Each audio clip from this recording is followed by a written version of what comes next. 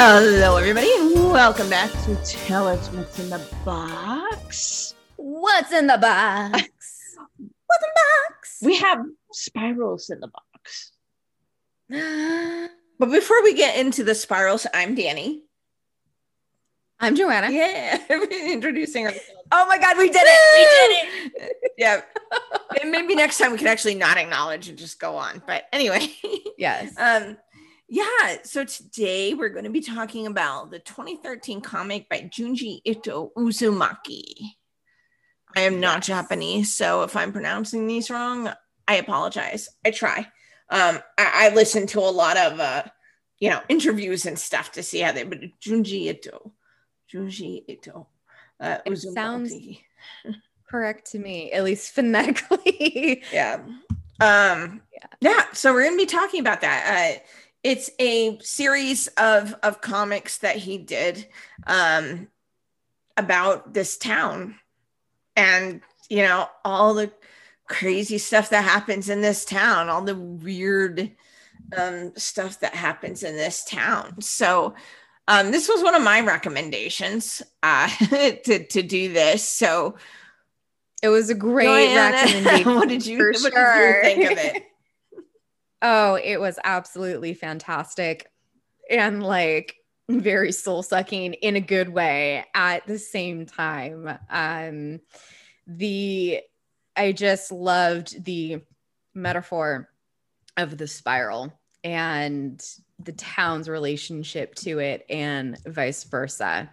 And just, there's just so much to unpack just with that alone. So, but I will let us get to that in a little bit. I was thinking first, we can kind of go through each of because kind of the story unfolds as you're kind of going through and talking about this. And, we're talking about relationships and that's what we kind of try to talk about on this podcast. And, one of the main relationships in it kind of is the main, we do have a main protagonist, Kiri Goshima is the young woman who's the protagonist. She's a schoolgirl living in this town, and she has a boyfriend, Shuchi Sato. And that's kind of how it starts, is that she runs into him. He's been going to school in another town instead of school with her in the town that they live in, called Kurozu-cho. I need to look up these things so that Kurozu-cho, their town. And that's when weird things start to happen. I can't help thinking that of all the things that they see, it takes a long time. Like people are in a lot of denial for a long time in this town. Mm-hmm. Weird crap will happen and they'll just be like, oh no, that's, they're just sick or whatever. And you're just like, okay, that was messed up. Did you not see that? Like, how can you think that this is normal? And I just kept thinking, like, man, she should just listen to her boyfriend because he's kind of right about everything. He's very clued in, and Shuchi. Wait, sorry, Suchi. Yeah. His name is spelled Shui. Suchi. Yeah. Shushi. Yeah. So yeah, he's kind of a little bit of a special character because he's naturally clued in to the spiral and all the supernatural phenomenon. And generally, before we, kind of get any further, like the whole concept of this spiral and entity, it basically affects those who are cursed. So in a matter of a few days, like they metaphorically spiral downward into a pit of chaos and then they die, basically. Like they slowly go insane. But Kitty's boyfriend, he can naturally not only see these things, but he can communicate with them and they don't affect him. Right. So he's really the only person who has this kind of natural instinctive insight into what's going on. Kitty doesn't. So yeah, she's definitely on the skeptic bandwagon for this. Yeah, at least for a little while. It Yeah. takes her a little while to just like, you know, to get on board with it and stuff. And yeah, and I which seemed very odd to me, but you know, and then you know, almost the other chapters can kind of be taken, you know, as little kind of vignettes of this town. Like you have the bigger story of the town getting worse and worse and worse. So there is an overarching story of the people in the town and things getting worse and the town getting destroyed and things like that. Like every kind of chapter, a lot of the chapters will deal with like one particular person who's been cursed by the spiral and the weird ways they're being cursed by the spiral, because the spiral doesn't just like do the same thing to everybody. Like it kind of like takes like a bit of who you are or whatever and uses that and twists that. You know, so we first kind of get into the spirals with Suchi's dad becoming obsessed with them, and then he dies. You know, he gets yeah, it's so weird because they literally watch him like turn into a spiral and stuff when he's like, because he asked Kiri's dad, because he's a potter. Her dad, the main character's dad makes pots and crafts and things. Literally asks him to like make him this spiral dish or whatever. And so she goes, a bowl. And so she goes to deliver it. And then he's like, oh yeah, no, I don't need that anymore. I realize I can turn myself into a spiral. And he does so. And it's so messed up. And you're just like, how can she still be kind of like skeptical that anything weird is going on after that? But she still kind of is. Yeah. It takes like a few more incidents before she starts to be like, you know, like maybe something's going on.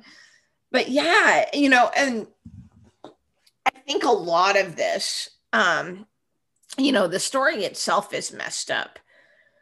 But Junji Ito's art that goes with it is very disconcerting. You know, it makes like he does kind of the sweat things and stuff, and it's very awesome though. Like I think it very much fits what his own idea of the spiral is in his head. His kind of researching this a little bit, you know, he himself was very much like fascinated with with a spiral, with the visual of it. And he would talk about how like a lot of like cartoons would kind of depict like Japanese characters with the spirals on their cheeks. And he started to think about it like, well, what would that spiral mean if this was like a horror story instead of, you know, some like traditional hero type anime or something like that, you know? So that's where he started to play around with this idea. So it definitely makes a lot of sense that his art would be very unsettling. Right. Yeah. But it's so good. Yeah. You know, so this chapter was kind of just an introduction, really. And Suchi's dad dies because of spiral or whatever, and they have a funeral for him. And they notice that when they burn the body, you know, the smoke comes out as a spiral too. And it's just, very odd. And yeah, what's really interesting to me,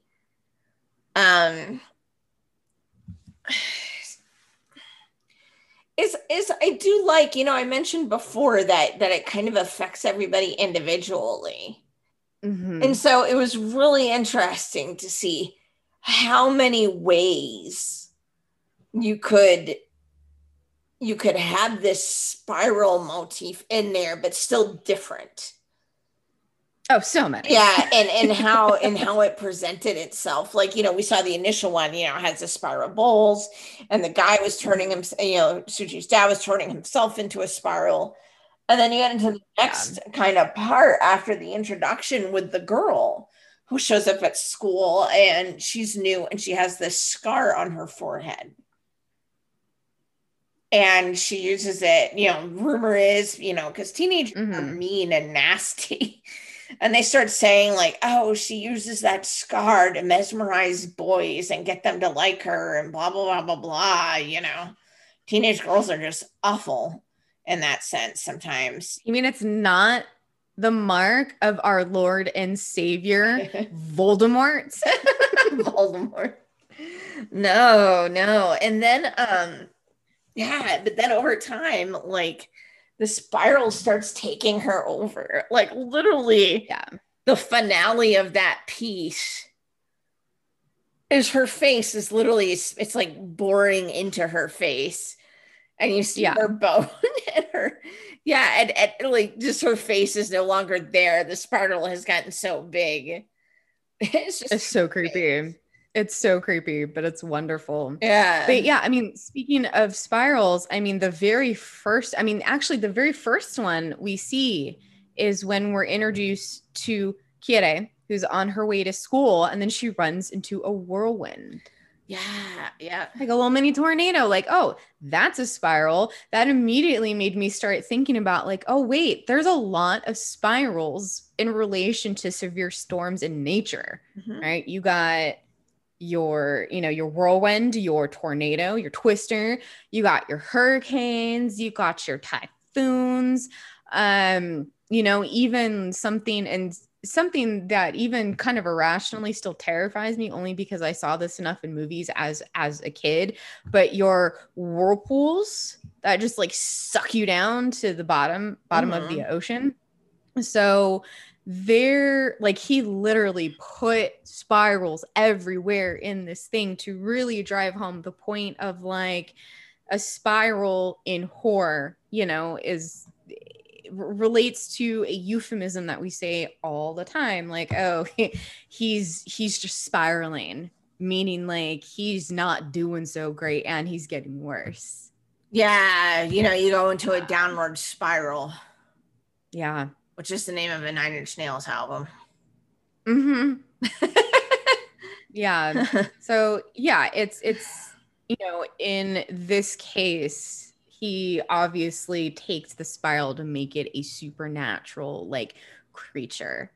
And I can kind of get that. Like if you've ever like hit that kind of a spiral for whatever reason, like the deeper you go down into it, like the force of gravity gets stronger and it feels like you can't ever climb your way out of it. But in this case, everybody is, worshiping the spiral like it's a fucking god. Yeah. I mean, okay, so I guess I'll let you, I kind of started on the beginning and how, all of the instances that you see is like he just kind of looked at all the different ways that you can do a spiral and kind of put it in there in as many ways as possible, as many messed up ways as possible. What did you have anything in particular that you wanted to touch upon, or I'll let you introduce a topic now. Something you wanted to talk about. Oh man. Let me see. I have no idea. I don't really come with questions. I was just like really passionate about the spiral, which what does that say about me? Because all the other characters are passionate about the spiral. I don't know, man. That's not a good sign.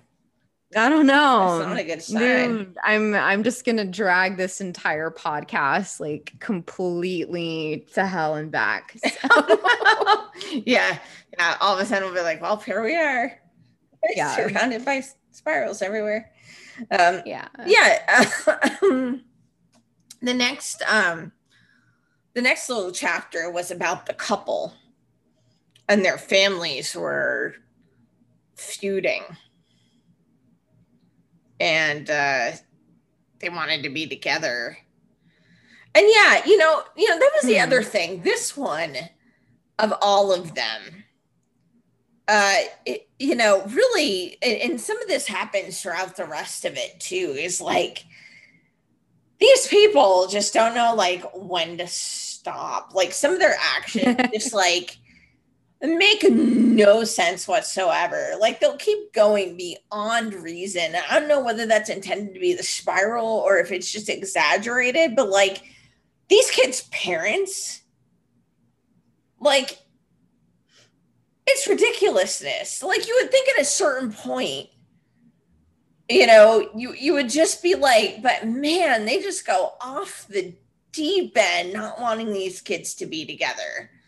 They go off the deep end with it, and eventually what ends up happening is the kids turn into a spiral themselves. They spiral themselves together so they don't have to be apart. So it becomes kind of, take that, parents. Yeah, grotesque kind of, and they want to pull, like, no, you can't pull us apart now.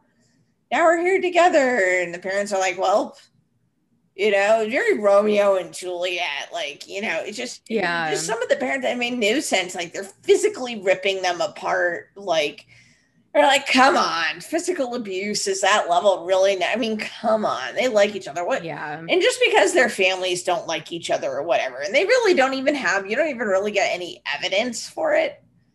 They just don't. And it's kind of like the same, like, I would not be surprised, because Junji Ito has talked about Shakespeare and stuff like that. So I wouldn't be surprised if he was like, yeah, this is Romeo and Juliet, essentially. Yeah. But just kind of messed up. I mean, I would say it's a happier ending than Romeo and Juliet, for sure.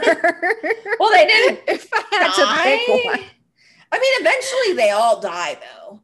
Like, spoiler for the end, like, they all eventually die. And it's a spiral, basically, like, eats the town from the inside out. Yeah. With all the curses and everything. Yeah. Yeah. And then the chapter after that is the Medusa one. Yeah. Which is the end of the first volume. Yeah. Where, Curie starts to get affected by the spiral, and her hair starts to curl and create spirals and all of that. And kill her. Like, her own hair chokes her out. Yeah. And her boyfriend has to, like, cut off all of her beautiful long hair into a very, very short, like, boyish cuts. Right, yeah. And she gets into this contest with this other girl who, like, is thinking that, because the hair is kind of like mesmerizing people almost. And so this girl gets jealous and she wants her hair to do that too. And they even have like a hair fight. It's like the opposite curl of the Rachel in the 90s. Opposite of the Rachel curl. It's like if both Rachel and Monica had curl and just like fought in the middle of the apartment. Oh my God. Yeah. With their hair. But I mean, the like the cover for chapter 6 is absolutely gorgeous. I get very much like 1960s mod vibes from it too. Especially with, because back then the hair was a bit longer like that with the side bang, and it would just kind of like flip out like above the shoulders. So you just kind of, I can see Like that's the vibe I get from it. But isn't it like, to bring this kind of around to the, her and shoot Shuchi's relationship, like this is more or less really the turning point for Carrie, because she's basically like, okay, now I believe you. Like my hair. Right. Yeah. It's only when she started to be like personally affected did she come around to everything that her boyfriend has been like saying to her. But I think it's also because like he's really, really depressed too. Like he's not eating. So she's taken on kind of the caretaker role with him. So a lot of the stuff that she says, she also just kind of brushes it off like, oh, he's just like depressed and over exaggerating stuff, So yeah, I mean, how do you feel about their relationship? I mean, we don't really see that. I mean, okay, so this might be a cultural difference. mm-hmm. Okay.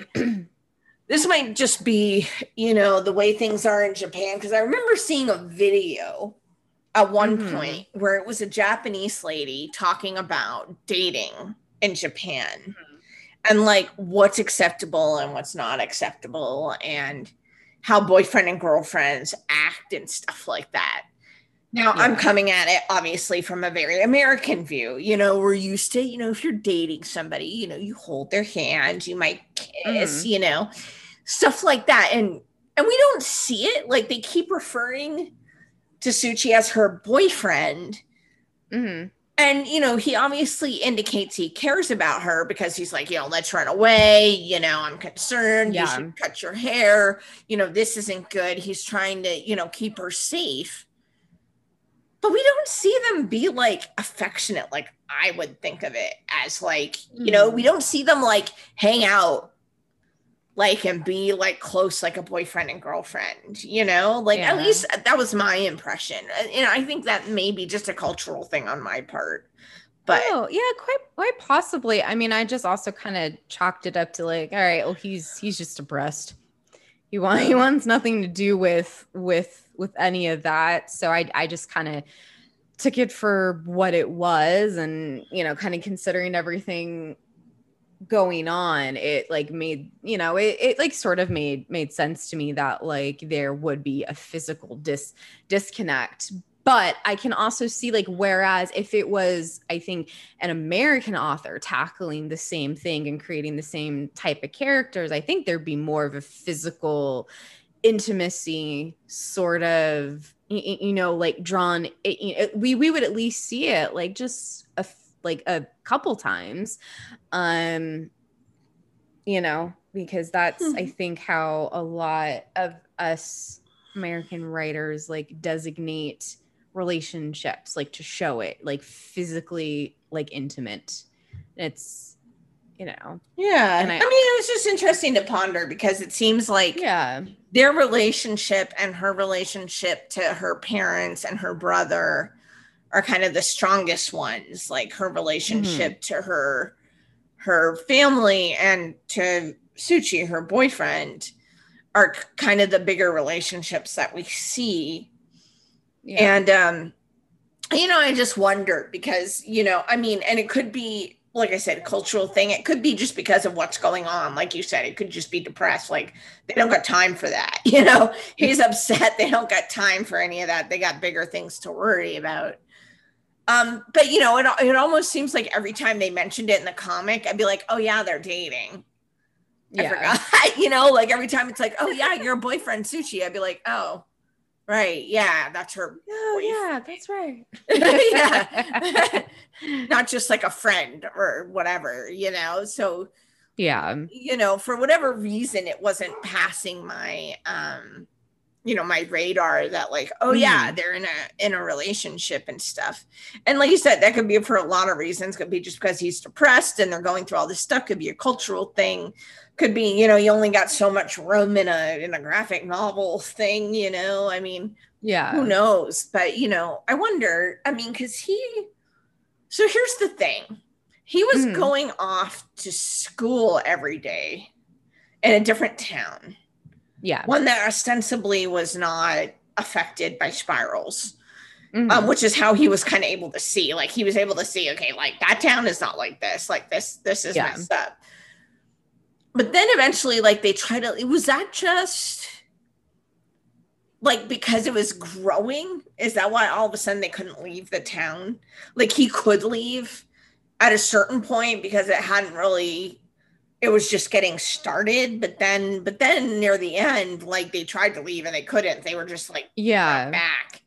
I mean, that kind of makes sense because if we think about like how the spirals spread throughout the town and the houses that it affected and how the town was like growing too, it literally spiraled outwards. So it kept, so like it's, I guess it's control like area, radius, diameter, like whatever. Like it just got to a point where it was so big. And it kind of reminded me a little bit of a novel called Hex, where like there's this little town that is cursed by a witch. And if you're like, if you ever move to the town, you cannot move out. Otherwise, like the curse still comes with you and bad shit happens. So it kind of felt like it was similar to that, but once the curse of the spiral grew to a certain size, it would just pull you back in because you didn't have enough time to run out. Yeah, like, because it seemed like at first he was like, yeah, I'm going to school, you know, he's going to school to another place. But then towards the end, when the reporters and stuff come, they can't leave, you know, they try to leave and they can't and stuff like that. And, you know, maybe that's why he was trying to get, you know, which goes to show that he probably did care about her because he chose to stay, I think, because of her, perhaps, if I'm thinking about it. Because he could have probably left, like, without her. In the beginning, if he knew what was going on, he probably still had time to leave. Wait, doesn't he actually say, like, we should go while we still have time or whatever? Yeah. He tries to convince her to run away with him, but she's just like, no. Yeah. So, but he stays. So I think that's an indicator that he cares. Absolutely, yeah. You know, that he cared because, you know, he could have just been like, okay, fine, you're not coming. Bye. Yeah, I mean, yeah, and just be like, all right, well, peace out, bitch. I guess we're broke up now, then. Yeah, no, it just, that felt very touching because no matter what, like, even though he knew what would it take to keep the both of them safe, like he wasn't going to abandon her no matter what. So if it means dying with her in the town and going insane, and so be it. It's like, dang. Yeah. Love is dark, y'all. Love is dark. It is. Yeah. So I think, you know, even though we didn't see a lot of what we might expect, and like I said, I had to be reminded a little bit that, oh yeah, they're dating, they're boyfriend, girlfriend, they're not just friends. You know, I think you can probably take that as evidence that, you know, he did care, that he chose to stay, even though he was the one that knew from the beginning what was going on. Yeah. So then we had, the next two chapters are the Jack in the Box and the Snail. In volume 2. Yeah. Jack in the Box and this. I mean, some of the imagery in this stuff is just. I mean, Junji. Can we talk about the snail? Yeah. Yes. The snail. Please. Okay. I mean, the imagery for the snail, they're like these giant fucking snails that are caged in chain link fence. But the people are actually kind of turning into snails. So you see their little eyeball antennae like growing out of their eyes, and then like their mouths transforming, and then they're just like dissolving into this blob growing shells on their back. Yeah. Well, and we get to see the slow transformation of, you know, the kid coming in late. And he only comes to school when it's raining. Because that's, you know, and then I was like, he only comes to school when it's raining. And then when you think about it's called the snail and stuff, that's when you see snails. Is when it rains, you see the snails come out and you find snails on the ground. At least they did in the Northeast, like where I grew up in Vermont and stuff. That happens here. Yeah. So then it made sense, right? Like he was already kind of sluggish. So like when the spiral started to take him, and you get to see him coming into the classroom, progressive days and becoming a snail. And and then eventually turning into a snail. And then they keep him at the school because that's totally a normal thing to do. Your students turn into a snail. Class, we're gonna go feed our snails today. We're gonna feed your classmates. He's like, all right, they turned into snails, so okay, we're just put them in this fence. Billy, why are you not excited to feed the snails? He's like, my brother. I mean, it's like, I just love it that's the reaction that some of these people have to things, and which is what I was talking about. Like, it took a bit for some of the people that down there just like, look, do you not understand? This person just turned into a snail, and you're like, well, okay. I mean, they're kind of freaked out, but then they're like, okay, well. Right. Okay. We have a class mascot. Yeah. No, it was just, so in this case, first you had, I mean, all the ways you see the spiral, you see the whirlwind, you see I'm just thinking about how many things. The black lighthouse, because the light spins around. Spins around in a spiral. Yeah. Even like the Jack in the Box, if you think of like a traditional Jack in the Box, how does it pop out with the spring? Yeah. It's a spiral. Yeah. The snail has the spiral on its shell. The hair curls. That's a spiral. I have curly hair. I'd be fucked. I mean, my hair is naturally curly. I would just have to deal with this short hair that I have. I just feel like the umbilical cord. Oh yeah. I mean, there's so much. That's what we've seen. And the pot being in a swirl, and just a whole bunch of stuff that you wouldn't even think. Oh yeah, okay. How about the bit where they're trying not to tell the mom that there's a spiral in her ear, that there's that bone in your ear. That's a spiral. Is that the cochlea or is that the eardrum? Yeah, okay. Yeah, the cochlea. And they were trying to like cover up so she wouldn't see it at the doctor's office. Yeah. Who the scientist that came up with that perfect like mathematical formula of like spirals occurring in nature. What is his name? Fibonacci? Is that it? Let me see. The Fibonacci spiral. Now we're looking. Okay, sorry guys. Oh my god. Because now you see how we're spiraling right now. We're going down a rabbit hole. Now we're like, what else is spiral? And I mean, if we go Fibonacci sequence. Yes, that's Fibonacci sequence. Fibonacci sequence. Yeah, it's one of the most famous formulas in mathematics. Each number of the sequence is the sum of the two numbers that precede it. So the sequence goes 0, 1, 1, 2, 3, 4, 5, 8, 13, 21, 24, and so on.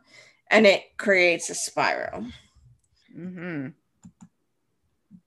Yeah, another simple example in which it's possible to find the Fibonacci sequence in nature is given by the number of petals of flowers. Most have 3, 5, 8, 13, 21, 34, 55, or 89, completely depending on the flower. That's weird. Oh my God, that's weird. Wow. So basically,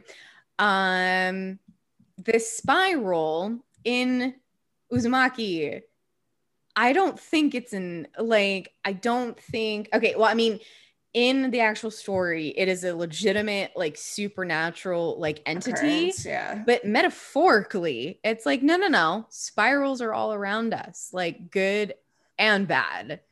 Like the spiral is in everything. No matter what, you cannot avoid it. Mm-hmm. Yeah. And if we take that from a specific horror angle, like Uzumaki, it's like you can't escape. Oh, Kitty and her boyfriend can't escape the town. Like, Yeah. damn it, Fibonacci. Yeah. And then we had, yeah, the mosquitoes and the umbilical cord one. That was the one about her cousin or whatever. Mm-hmm. Having and the storm. Yeah. Self-explanatory. Yeah. The storm arrives and everything like that. Yeah. Yeah. Now we're getting near the end of volume 2. Yeah. So now at this point, now we're in the 3rd volume. Mm-hmm. And so now, you kind of had all these kind of weird incidents, before that were kind of just how the town was continually being cursed in different ways. And then the 3rd volume, you kind of start to see the bigger story coming together, because by now the town is falling apart. Like, all this crap has happened. The town is falling apart. The town's being destroyed in certain ways. People start, holing up in the houses together to protect themselves from the winds and stuff that are out there, because the wind spirals. So there's a realtor that gets people to like move into an abandoned house in the town, right? Like trying to bring more people to it. Yeah. And by that point, the people are kind of all holed up together and everything, and they start like melding together. At a certain point, and it just starts to get like just absolutely bonkers. It gradually gets like more and more just bananas. Yeah, storms, the houses that are like left create a spiral and everything. Or spiral tentacles grow in from the outside inside to like the homes, and they crack through the wall. Yeah, that. So it just got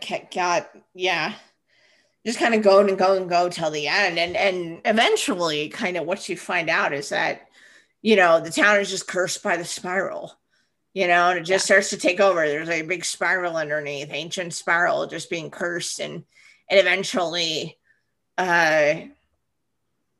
eats its way up if people are living there and stuff like that. And it does not have a happy ending. No. I mean, they find the spiral galaxy out there, which there are spiral galaxies again. I think our galaxy is supposed to be one. Yeah. And it ends up with Suchi and Kiri like going down into where there's like all the people eventually had ended up dead of the spiral, like way down below, as they get down below the earth and everything, and they end up staying there and dying.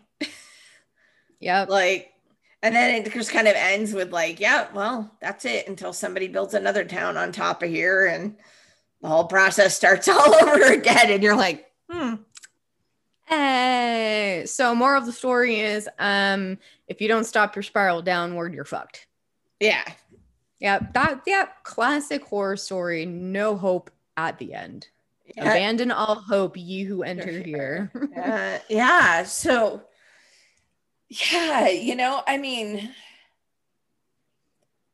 I don't think this would have been nearly as effective as it is without the art that goes with it.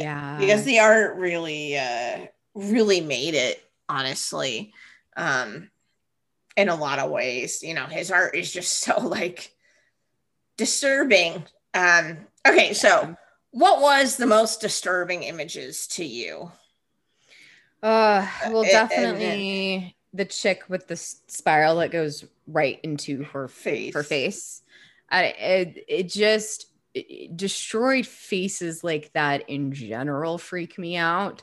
Like if you played Cyberpunk 2077, your first like major quest with the Maelstroms, who are basically like equivalent of the Borg in Star Trek. They're Okay. more machine than human, but their implants are very much like military. But there's this one guy who leads the Maelstrom. His name is Royce, and it's more pronounced if you look at him from a profile. But the entire top part of his skull is caved in halfway, and like you see a bit of his nose, but everything right here is gone, but it's replaced with like this sort of like spider eye like implant with like 5 different like red lenses. So it's That's yeah. messed. Yeah, they look so freaky because they're lit. I mean, what he should be dead. He's missing half of his head, and yeah, there's an implant in there, and he works fine. He definitely has a few screws loose because he's a very unpredictable and dangerous character. But yeah, it's stuff like that where somebody is still up and around and talking and communicating with you, and then their face is gone. What the hell?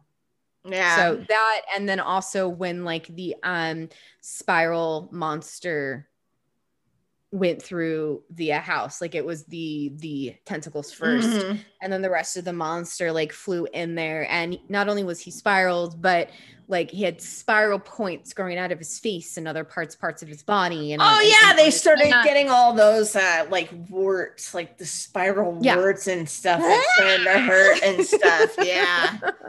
Yeah, those two definitely stood out for me. What were yours? Well, okay, so I have a thing where I don't like being constrained. Like I don't like being like, like if I were in a straitjacket or something, I would flip my shit. Yeah. So one of the ones to me was like where the dad had put himself in that basket, had just like curled himself into that basket thing. It was like one of the first chapters. It was Suchi's dad that they had found him, like he had curled himself into this pot or whatever. Yeah. And he was just like constrained in there. Yeah, I did not like that. That one messed me up.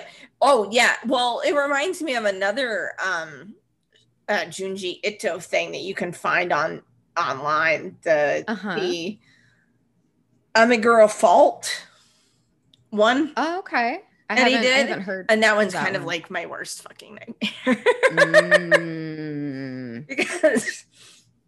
Because in that one, what ends up happening is these people are digging and they find these like way down, like even before people should have been around, way deep. I don't know. I don't even remember why they were digging, but they find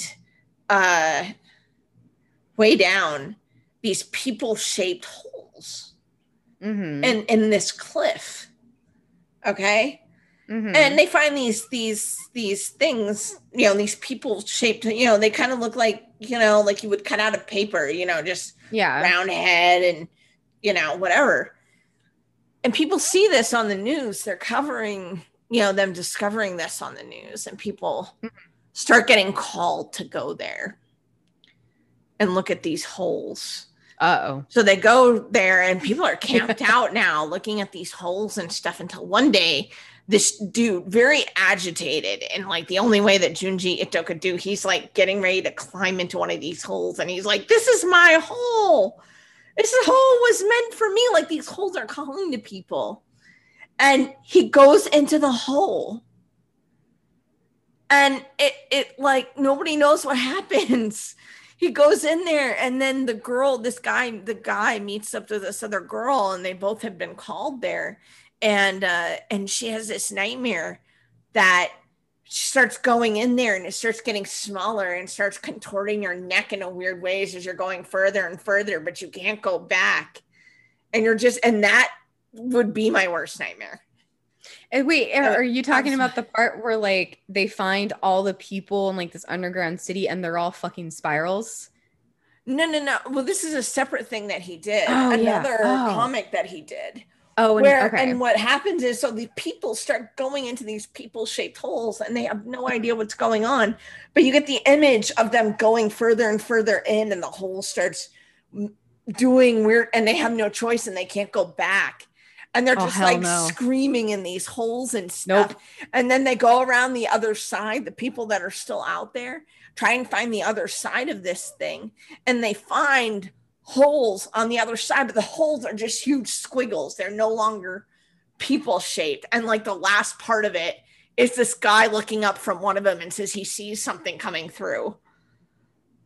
It's like, so yeah, no, that bullshit.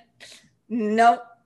I'm sorry. It sounded to me like a little bit like whatchamacallit in Uzumaki chapter 19, where they make their way like down underground, and there's like this spiral tower and everything, and then like she lands in a big pile of squiggle people. Yeah. And all their limbs and necks, everything is stretched out. Yeah. It's kind of, except you're being like squeezed through this hole in the rock, and like that's like, it's like my worst nightmare. Yeah. Like being pinned down by rocks or something in a landslide, or like an avalanche or something coming over me. That's like my worst nightmare. Fuck that. And then all the structures in here, they're all spirals, whether it's like a snail or like going up. And I'm like, this is Willy Wonka having a bad acid trip.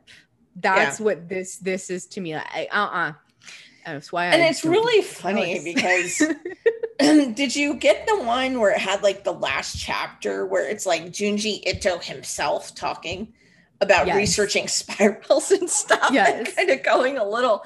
And what's really funny, talking to his editor, but his editor goes crazy. Yeah. And you're just like, okay. And what's really funny is in interviews and stuff, he's so unassuming. He's just he has this very soft voice, and he has this very like fatherly laugh. And he's very soft-spoken. It's like the ultimate horror writer. Like, how many horror writers right now who are just super sweet people and just super, like, well-adjusted and kind and everything. And then you see their work and you're like, and we write it, so we know how it is. We write it. We're friends with those people. Yeah, it's just still so funny. He's just so, it's like, you did that, okay? Yeah. All right. You did that, okay. You know, but the way and I'm sure you could agree too, but I think in terms of like as a collective, I have found that horror writers, in terms of all the individuals in their collective, are just the sweetest, like nicest, most supportive people. So we get all of our fucking demons out on the page. Like we process it like a little bit with that, you know, it's obviously no substitute for like professional help, but like professional help. Yeah. Big activist of drugs if you need them, and therapy if you need it, for sure. But yeah, I mean, it's somehow we all connect on multiple different levels. Like we understand the horror that's being portrayed. can empathize, and that's I mean, I think like the horror people that I stay away from are like the ones that are like too into it. Like you don't have to be unassuming, but then there are sometimes people where you're just like, we like the same things, but there's just something off about you. Yeah, it's usually the people who are like horror has no safe spaces. They're like edgelords, you know what I mean? Yeah. Like, yeah, you know, sure. you're like, you know, what are you trying to, yeah, you know, okay, whatever. And it always, you know, it always seems to come up like every few months or so. Somebody brings this topic up on the HWA Facebook page or somewhere else. Always, every couple months, like we haven't already hashed this out like 15 million times on the Facebook page. Like, do we really need another conversation? And it usually starts with somebody going something like, I'm thinking about writing this in my story, but I'm worried about it. That's usually how the conversation goes. Mm-hmm. And so that's when you have like the people coming in and being like, dude, just write what you want or whatever. But then you have the like, you know, the people being like, look, you know, because I always find that question like so weird. Like, I get you're trying not to like trigger people or whatever, but like, I don't censor my work. I write what I want. You don't have to still write in a caring way and let people know like what's in it and stuff like that. You know, and it's just this weird kind of thing where some people think that, you know, just because you're kind of being cognitive of what the content is of your work, that somehow means you're trying to censor yourself. Like those things are not like a mutually exclusive. And I mean, there's always like 100% validity in saying something along the lines of like, I want to put this in my story, but I don't know the best way to represent it and I want to do it justice. Right. You know, that's totally different from like, should I put this in at all or not? Yeah. And it's like, dude, no one can tell you that. That's the thing. I mean, it's a question you need to consider for yourself. Like, will this serve the story? Do I want to put this in there? But like, no one can tell you that, you know? And that's why that question always seems really weird to me. Because it's like, no one's going to be able to give you an answer to that question. No one. I forget who was it that was really good? I think it was Dong Wong, the editor. Okay. They had this big talk about, as an editor, I can't tell you what, like, you can't only do so much, right?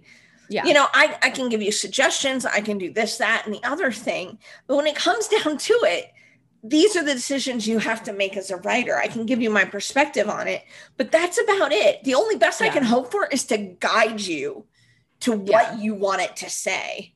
Yeah. That's the best I can do. I can't tell you this is what you should do. Yeah. You know, the best I can do is kind of give you guidance and say, you know, help you figure it out, help you figure out what it is you want to do.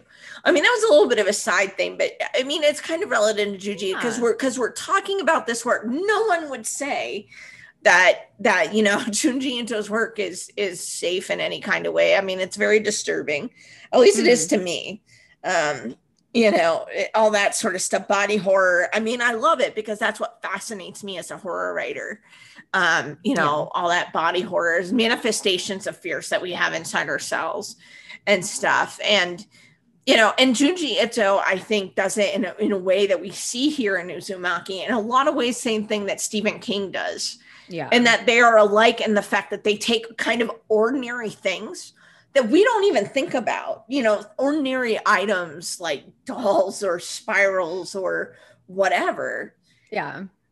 And make them, you know, really go down that hole of like, what if this was messed up? What these things are actually creepy. Don't you understand how these are creepy? You have spirals inside your ears. There are spirals in everything. Doesn't that bother you? Yeah. Now it does. Now that I was forced to confront that, I'm like, oh great. Now I'm gonna go to bed spiral fingerprints about my cochleas. Yes, I have spiral fingerprints. My fingerprints are whorls. They're spirals. You know, everybody has different types of fingerprints. There's 3 different types. Yeah, I have the spiral. You have the rare ones. I have the spiral ones. I have spirals on my fingers. And actually, there was a scene with the mother when she was getting all the spirals off her, you know, the ear, and they were trying to stop her. She cut off her fingers because she had the spirals on her fingertips. So she cut off her fingertips. I'm not doing that. But, you know, you have spirals on your fingertips. At least I do. But like, you know, and it just, you know, so Junji Ito has that thing in his work that Stephen King does where they kind of both take ordinary kind of things like a shape or a toy or a car or whatever, things that we don't take notice of and make it creepy. And I think that's the worth of the work. And it goes back to what I was saying, where no one can tell you, because these are obviously, I'm a big believer in the fact that if it doesn't scare you, it's not really going to scare anyone else. I mean, sure, you can attempt it. You can go into a formula and you'll probably get scares from somebody. But to get to the really good stuff, you have to delve into what really freaks you out. And you can tell that the sorts of things that Junji Ito writes about are things that freak him out. And the things that Stephen King writes about are things that freak him out. You know, and when you get that, you hit on something that people respond to, and it becomes even scarier because they get that. You get that from whenever the author is writing, if they truly are, because they write about in a way someone who isn't afraid of those things can't. You know, they present it in a way that people who aren't scared of those things cannot. And I think Junji Ito like fucking nailed it with this. Going back to what you said of like, did you think about spirals before you read this? No, not really. Not really. And now, like, literally every kind of instance of spiral that he put in here, like, you can find it in nature some way, somehow. Everywhere. We're coming up with our own example. You know, now it's like, oh God, I won't be able to look at spirals like the same way again. You see a little whirlpool in a puddle or something, and you're like, what the shit? You know? Like, nope. Step around this. Like, what the shit? But that's the mark of a good writer, though. Like, you get people to think about stuff in a different way. That's why people don't go near sewers anymore, Stephen King. That's why people don't look at red balloons or clowns the same, or cars the same, or, you know, and that's why people don't look at spirals the same, or, you know, even a whole bunch of other things. You know, if you get inside the head and really get in there, you know, that's the good stuff. And I think you can tell that. You can always tell when it's something from inside the writer, from inside the artist. And I think you get that here. Like, he was pulling from whatever was in his brain to bring something real. Absolutely. And so you get it. And even though, and in that case, to me, it doesn't matter the premise. You know, if it's something you believe in, that you've thought about, that freaks you out, that you think about all the implications of it and everything like that, it doesn't matter what the premise is. You know, you'll get it out there because it really scares you. You know, I mean, you hear the premise of it and you're like, a town cursed by spirals. Okay. You know, but then you start reading, you're like, oh shit, you know, that's not fun. You know, as a little as related, but also kind of a side note, sometime in July 2021, so by the time this episode comes out, it's already going to be July, Junji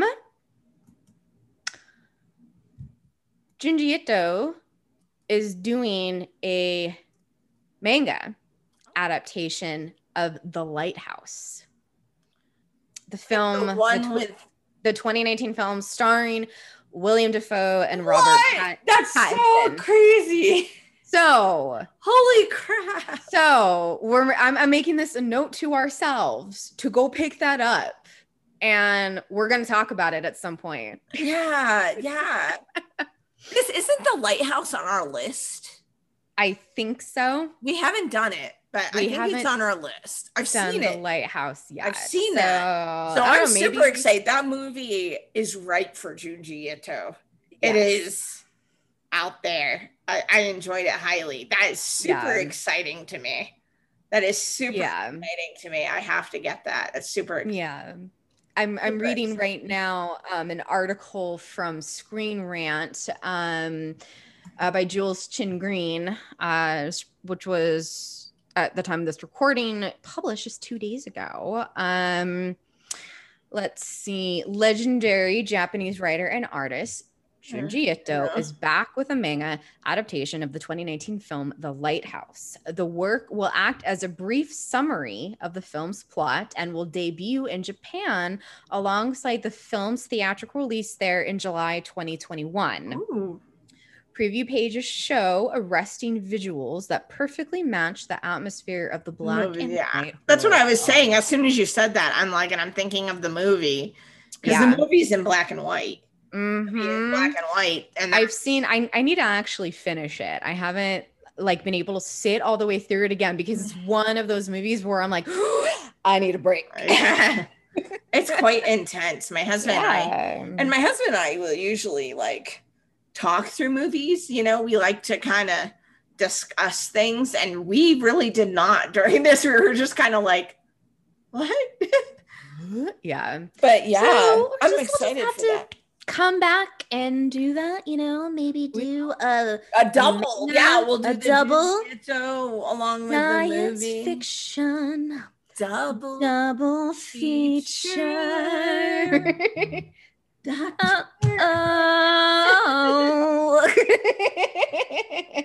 Bunch of people just unsubscribed.